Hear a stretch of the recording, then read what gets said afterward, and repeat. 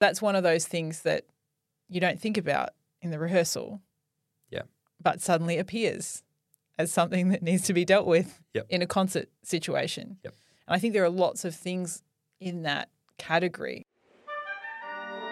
Hi, I'm Ingrid Martin. And I'm Tom Graydon. And you're listening to Season 2 of the Conducting Artistry podcast. I'm a conductor based in Melbourne, Australia, and I work with everyone from beginner bands to professional orchestras. I'm a fourth-year trombone student studying at the University of Melbourne. I'm doing an internship with Ingrid, following her around and learning about conducting. This season of the podcast, we're going to be discussing what players need from conductors from before the first rehearsal to after the final performance.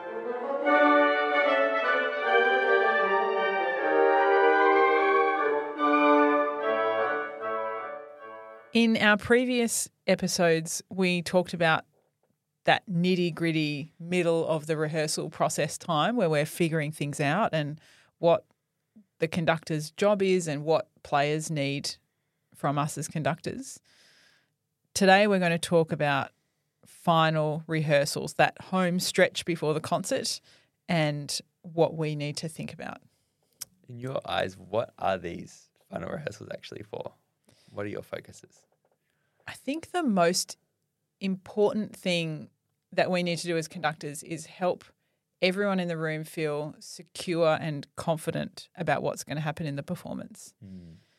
And so from my point of view, in other episodes, we talked about this macro, micro, macro journey of starting with the big picture, focusing in on the details, and then going back to the big picture. And so now we're in that second macro phase of things. Players want to know how the whole thing goes from start to finish. People want to have played through everything in close proximity to the concert. I'm sure it's been your experience that you've had a thing and that hasn't happened and it's terrifying. What does that do for you mentally as a player? I think it just sort of adds a layer of uncertainty that isn't necessary. Like there are some uncertainties in performance that are just, a given, that of course things are going to go wrong, but there's this really controllable thing that you can just do. You can just play it all the way through, that if you haven't done that, it's this kind of like, oh, this is an extra layer of not knowing what's going to happen. I think you make a great point there about it's really easy to control. It's within our choice to do the run through. And I think that what so often happens for conductors, particularly if you're working in a school or maybe in a university, is that we just run out of time because we haven't planned properly, or things haven't gone how we thought and we spend more time in that middle zone of solving problems. And then it's like suddenly the concert is the next day or the next thing after this rehearsal, and you think, oh, but I don't have time to do the run through. Like there's still all these things wrong and I need to fix all the problems. And we just have to make the running through stuff non-negotiable. And I think that's one of the most important lessons that I've learned with more experience is that is essential. That everyone does the big picture. And so as a conductor, what that means is that you have to learn to let it go. So even though you hear stuff and you think, oh, but that just needs a bit more rehearsal, or I could solve that problem, that when you're getting to that pointy end of the rehearsal period, you have to be so judicious about what you choose to go after. And prioritizing what is more important, that big picture thing or that tiny problem. Yes, absolutely. And like we've mentioned so many times, lots of things do just get sorted out by doing it again. So that problem that you're stressed about might actually be fine if you just let the ensemble do the run through of the piece. And in my mind right now as we're talking, I'm thinking about something really big like a symphony that's, an hour or something. And that's a lot of time to commit to doing a run through. Is that something that you would run all the way through a symphony in rehearsals? Yes. Yep. It depends on the group. But even with professionals, I probably would. Yep. Unless I was on a super compressed time frame, because that happens too, that you might have one hour call to rehearse a 2-hour concert. Yes. Yeah. So then obviously you can't run things through. Yep. And again, that means you have to be really judicious about what you choose to rehearse and why. Yep. Because people are going to be basically they're not sight reading the music, but they're sight playing for you. Yeah. Yep. And for your gestures, they're seeing stuff in the concert they've never seen before. Yeah, and I guess in that context, it's just as important that final rehearsal, which in that context might also be the first rehearsal, is all about confidence and making sure everybody feels really okay about playing this music. Exactly. And so then you're prioritizing, okay, well, what are the spots that we really need to do in order for this to be successful? And usually it's going to be transitions or things that you do differently to maybe what they did last time or the previous conductor. Yep. Or things that you just already know, oh, that's a tricky corner in the piece. We need to have gone through that. Yep. Or a balance thing that you know you need to do. But in general, when you do have more than the time of the concert to rehearse, doing a run through is pretty much essential. Yeah, right. That's really interesting. I mean, I haven't done a lot of that. I think in my experience in orchestras, actually, just in orchestras playing long symphonies, I think I've mostly only played full symphonies in concerts, which can be a little bit nerve-wracking, but I've always sort of taken it for granted that that's just how it works.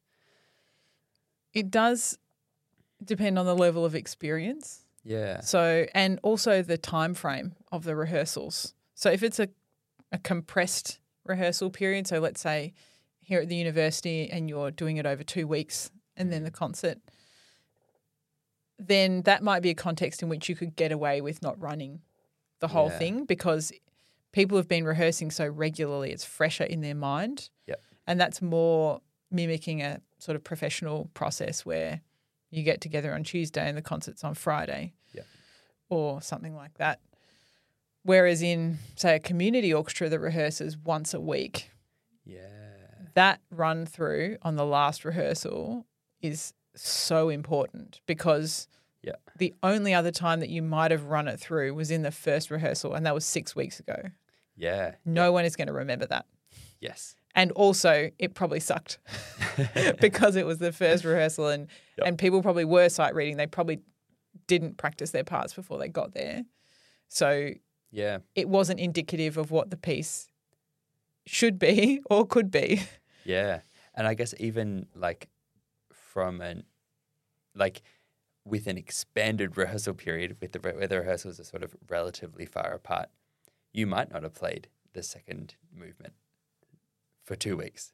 So it's really important that you play through everything to make sure that everything has been touched on recently and it's all fresh. Yes, and that was something that I remember first thinking about when I was playing in a community orchestra with a colleague who was a really excellent conductor, and they had published their rehearsal schedule written out with what was going to be rehearsed each week and what movement. Yep. And that helped me see that big picture and as a player know, we're going to rehearse movement 2 in week 3, but not in 4 and 5. And then the run through is in 6 or something like that. Yep. And so as a player going, okay, so I need to be ready for movement 2 the first time that we do it. And I'm going to have to somehow do something to keep that fresh in my mind so that when we come back to week 6, I'm not going to go, how does this go again? Yeah. Which is real. That's a real experience for people. Yep. And now I think that I've done a bit more of these community projects where it's not my group and we don't rehearse every week. I'm probably more likely to try and touch most things in smaller chunks in every rehearsal. Yeah. Yep. Because coming back to the topic of today, which is final rehearsals, I don't want it to feel unfamiliar on that final rehearsal, and I don't want it to feel surprising, because those are sort of the opposite of giving people security and confidence. Yep.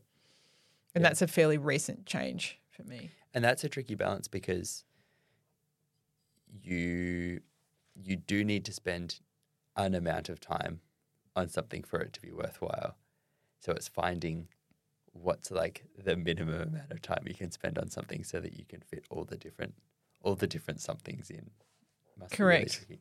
Yeah, and that does take quite a lot of just sitting down with a piece of paper and planning out and thinking, oh, if I do it, then can I afford to not do it the next week? Yep. And is it better to do 15 minutes in one rehearsal and 15 minutes the next? Or would it be better to do half an hour and not do it the next week? Yep. And, those are just the reality of planning decisions we have to make, and sometimes they work and sometimes they don't. Yep. But I think our goal always has to be that making people feel good in that final rehearsal of, I know how things go, I know what I have to do, and now the next time that I execute it, it's going to be in the concert. Yep. So, Tom, I want to know from you as a player, when we're getting into that final stretch, like the last couple of rehearsals and getting ready for the concert, what are the things that maybe sometimes get forgotten or missed out or glossed over by conductors that then cause a problem on the performance day? Yeah, I think there's often not actual problems, just like a sort of feeling of sketchiness.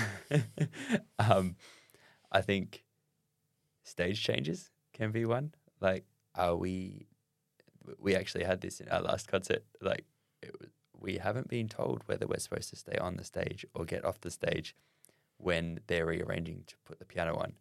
Are we moving or are we staying? And it was like this kind of uncertainty.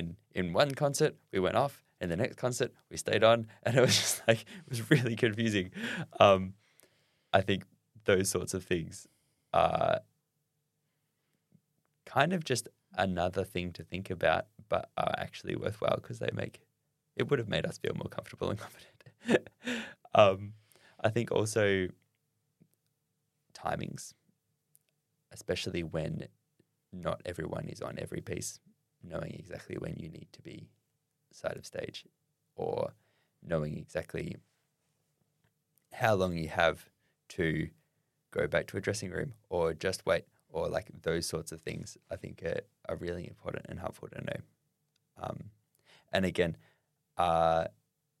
generally the job of someone who has lots of jobs to do to tell you that. So it's tricky, and I understand that there's a lot of things that can be more of a priority than that. But it would be nice if those things could happen.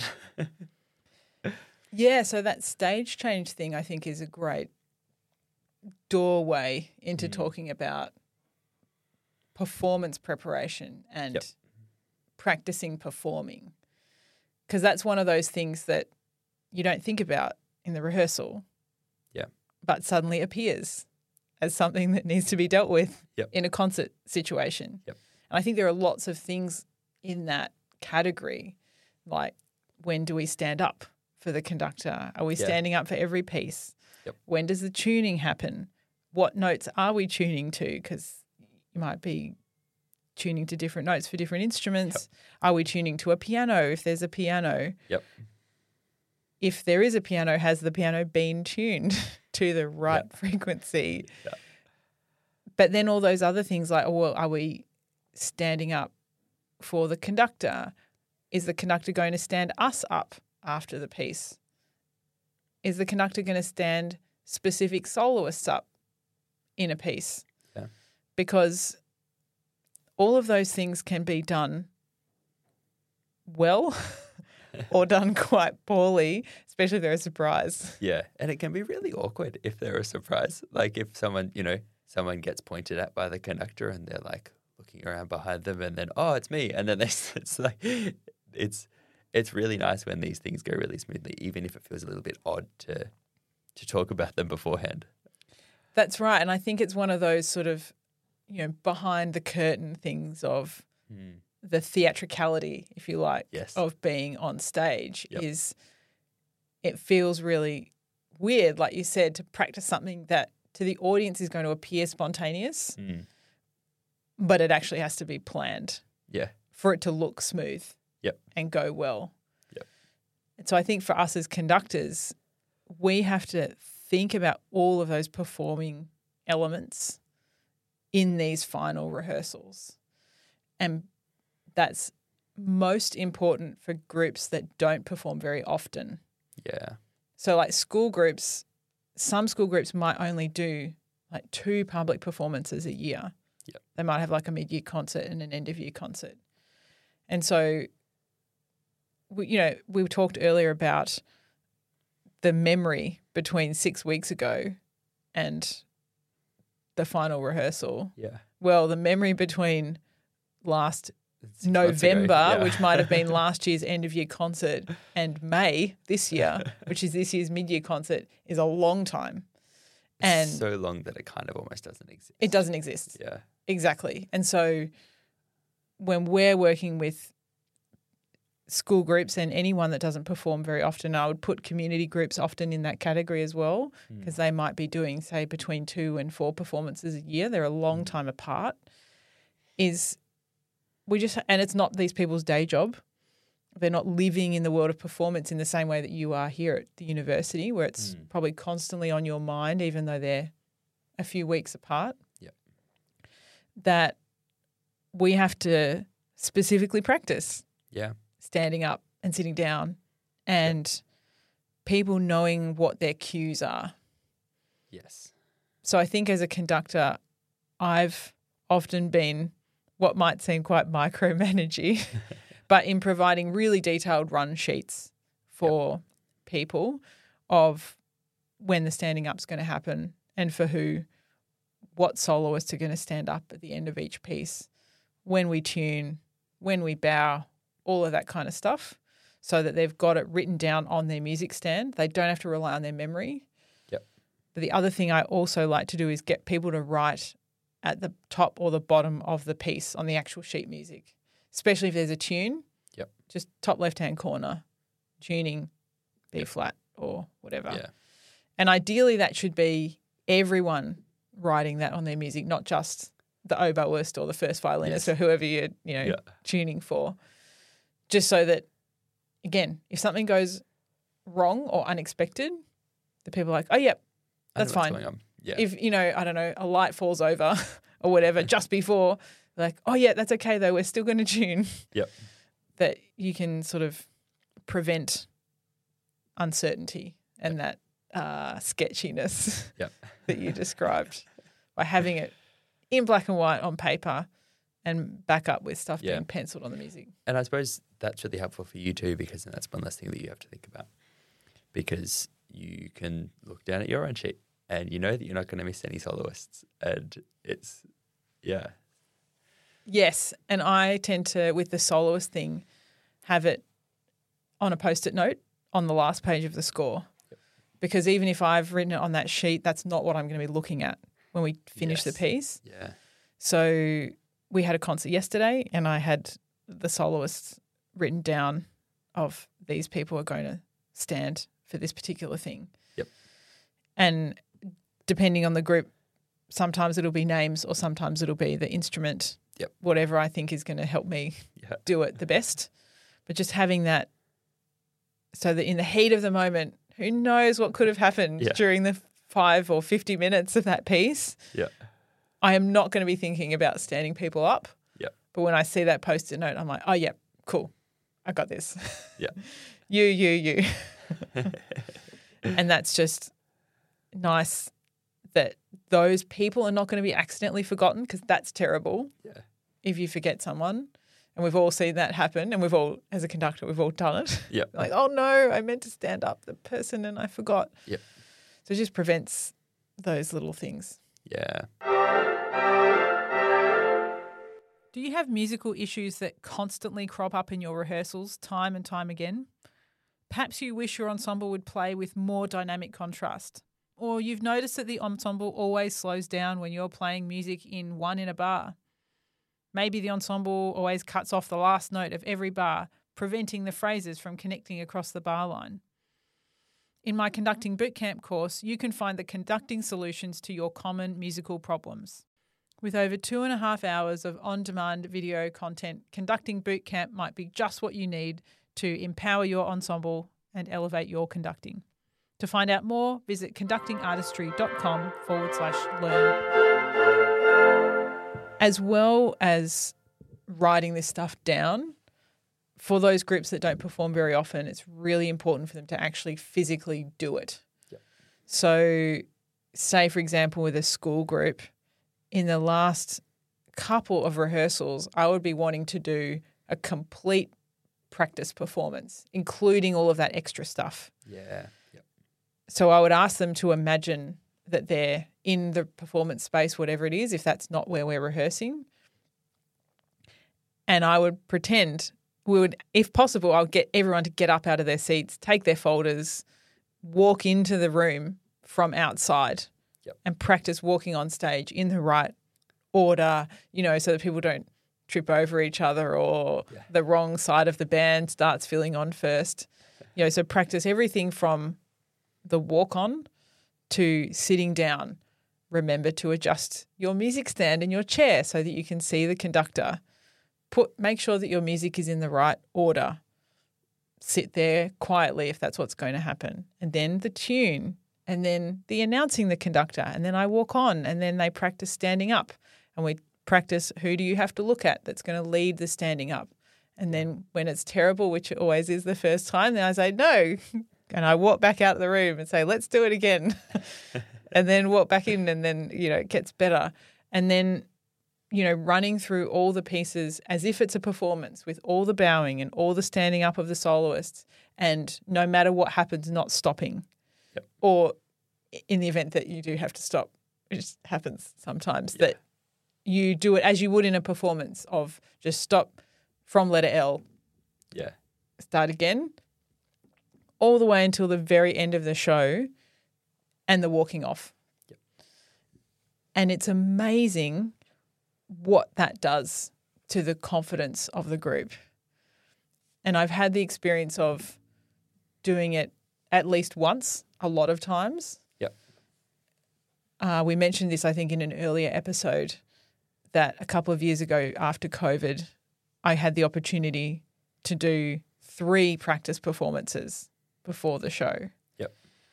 And it was amazing. Yep.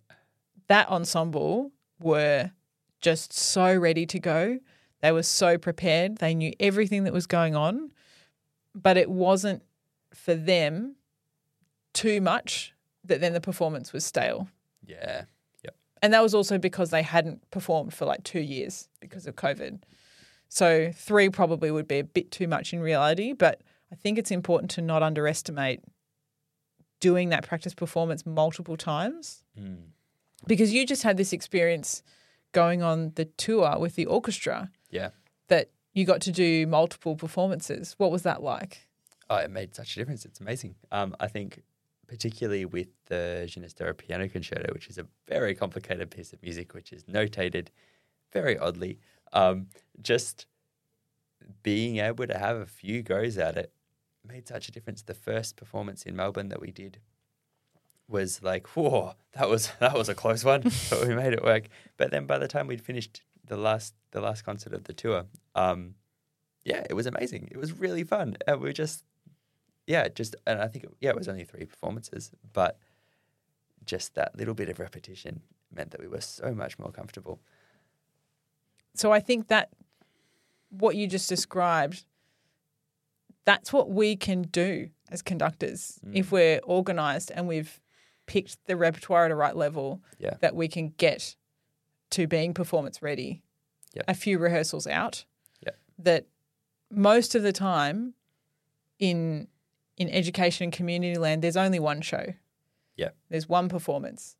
And so if we did 2 practice performances leading up to that one performance, then that one's really the third one that you experienced, and you said, oh, it was so fun and we just knew what was going to happen and it was way better. Yep. So this is, in these final rehearsals, is our opportunity to create that kind of environment and that kind of experience for players. We've talked a lot this episode so far about educational context. How does this all apply to a professional context? Well, in professional orchestra land, that last rehearsal in Australia anyway is called the general rehearsal. And the expectation is that you're going to go through everything and all the pieces in concert order. Yep. So in that setting, you probably don't have to worry about teaching them how to stand up or, what's going to happen. Yep. But it might be useful out of the rehearsal context to talk to what soloist you're going to stand up at the end, especially if it's a piece that they've never done before. Mm-hmm. If it's a standard repertoire piece, they all expect who's going to get stood up. Yes. The first horn for the Chike 5 second movement solo. But if it's something new, they might get caught off guard, so it'd be good for you to plan that a little in advance. Someone and say, I'm going to stand you up at the end. Yeah, something like that. But there might be a thing that someone did a thing that was just off the chart amazing in the concert and you decide them to stand them up and it wasn't planned. That's fine too. They're professionals. They can sort that out. Yep. But I think the same rule of security and confidence applies with professionals. So because you have comparatively so much less rehearsal time relative to the concert, you want to make sure that as quickly as possible you're getting everyone to that confident zone of being able to read what you do as a conductor and knowing what you want in the performance. So in that general rehearsal, the things that are going to be less secure and confident for professionals are things that are unfamiliar. Yep. So if you're doing a piece that they've never done before, that might need more attention than the symphony that they've played 100 times. Yes. Yep. And you might need to allow a little bit of extra time for that, even though you're just planning to run things through. Because that's the one they're going to be less confident and secure on. Yes, and that's what they're going to be on high alert. Yes. To be making sure that thing goes well. So the thing that will make them feel most satisfied after a rehearsal will be feeling comfortable on that piece, not playing through the symphony they've played through a million times. Exactly. And this happened to me just a couple of weeks ago doing a series of education concerts with one of the professional orchestras here. And there are a couple of pieces that they'd never done before, brand new to them. And there are a couple of pieces that I think they'd played in just about every education concert for the last 30 years. Yep. And so when we did the run through of the show, that was about them feeling comfortable with the script because it was a brand new script that they'd never done before. Yeah, okay. They'd worked with the presenter, but not with that script. Yep. And so they needed to know what the verbal cues were for them getting ready for each piece to start. Yes. And again, you mentioned timing, the timing of, this bit of talking is going to go for a couple of minutes, whereas, this is 2 sentences and then you go into the next piece. Yeah. Yep. And so not being thrown off by that, being ready for it. But when we did that run through, those pieces that they've been playing for 30 years, we did like the first 2 bars and just a sort of top and tail, be like, it'll be fine. And they were so grateful that they didn't have to play in the Hall of the Mountain King again because they were sick of it. Yep. And so that was what they needed, was to not play that piece. Yep. But the thing that was brand new that had some quite complicated body percussion in it, they had to do that. Yep. And also I knew that I and the presenter had to do that all the way through because we had complicated cues that we had to sort out. Yep. And I knew that she needed the repetition of that to feel good about it. Yep. And that I needed the repetition. And so that's the other thing you've got to keep in mind as a conductor is sometimes there are things that you do just need to do for you. You probably don't want that list to be too long, but sometimes that's there can be a factor. Things. Yeah. So in that professional context, making the unfamiliar familiar and certain and confident, and particularly if it's an education show, people understanding what their cues are and being confident about the flow and shape of the whole show will go a really long way to them feeling good in the performance. Yep. And don't overdo the war horses.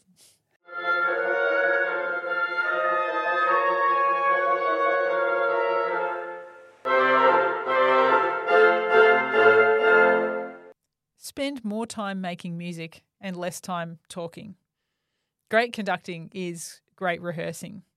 When we can communicate non-verbally with clarity and expression, we can rehearse without stopping or talking. Want the trumpets to play less? If you can physically show this while the music is happening, you can save time that would have been spent stopping and talking about it. This gives everyone more of what they want, time making great music. With over 2.5 hours of video content, Conducting Bootcamp gives you the tools to tackle all of the most common musical situations and problems, helping you feel more confident and more effective in both rehearsals and performances. To find out more, visit conductingartistry.com/learn. Tom, what's been the most valuable takeaways for you from this conversation? I think for me, the biggest thing I've got is that everything in these final rehearsals has to be about confidence and security. If you do any rehearsing, it's with all the rehearsing that you do is with the mindset of building confidence and building a feeling of security for the players.